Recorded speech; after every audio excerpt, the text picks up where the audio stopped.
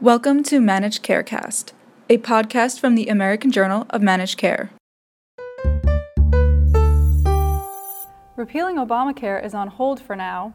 A Medicare fraud sweep charges hundreds with diverting opioids, and biosimilars for two blockbuster cancer drugs are closer to reaching patients. Welcome to This Week in Managed Care. I'm Laura Jost. Efforts to repeal and replace the Affordable Care Act are on hold after several twists earlier this week. First, Senate Majority Leader Mitch McConnell acknowledged he did not have the votes to pass the Better Care Reconciliation Act after two more Republicans, Mike Lee of Utah and Jerry Moran of Kansas, said Monday that they would not vote for the bill. McConnell announced he would instead repeal the ACA with a 2-year delay to replace it.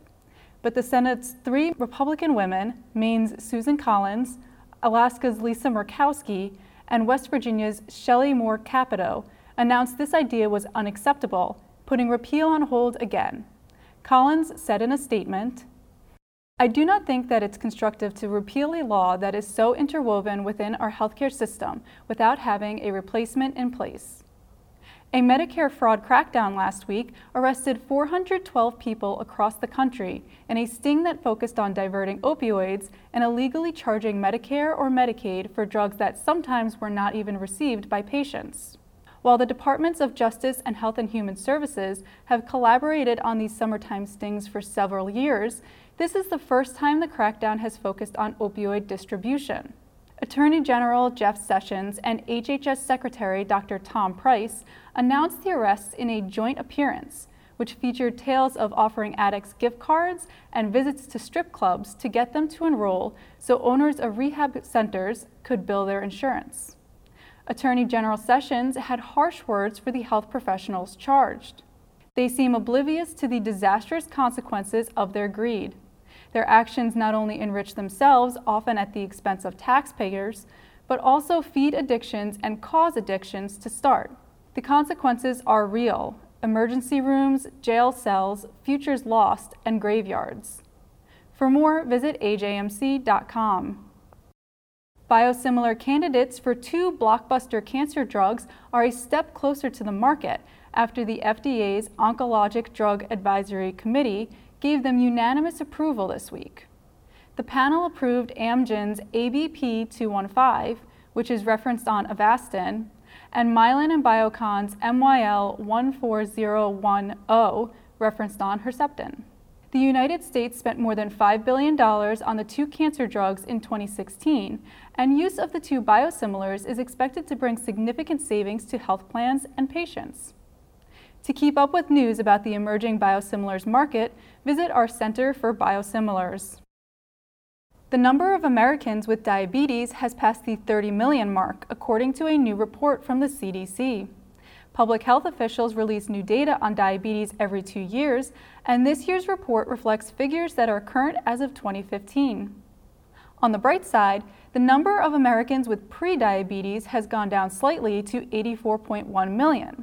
Following a massive public health campaign to identify those at risk of type 2 diabetes and intervene before these people develop the disease.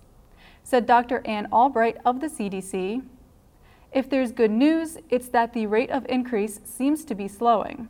Diabetes is a contributing factor to so many other serious health conditions." Albright's division has been a force in advancing the diabetes prevention program, and this week CMS proposed the rules that Medicare will follow when it offers the program to seniors starting in April 2018. While many are pleased that Medicare will finally pay for DPP, digital health providers were surprised to learn that the launch will limit them to offering makeup classes instead of a full program. Adam Fauer, the Chief Operating Officer of the digital health provider Noom, which was the first online provider to get full CDC recognition, published an editorial on ajmc.com saying the proposed rule puts seniors at risk. Only the virtual implementation of the DPP will lead to a widespread adoption among seniors. Time and again, through peer-reviewed studies, virtual DPP providers have been proven to help pre-diabetics lose weight and change their behavior to lower their risk of developing diabetes. Finally, if you couldn't attend this year's meeting of the American Society of Clinical Oncology, be sure to read the special recap issue of Evidence-Based Oncology.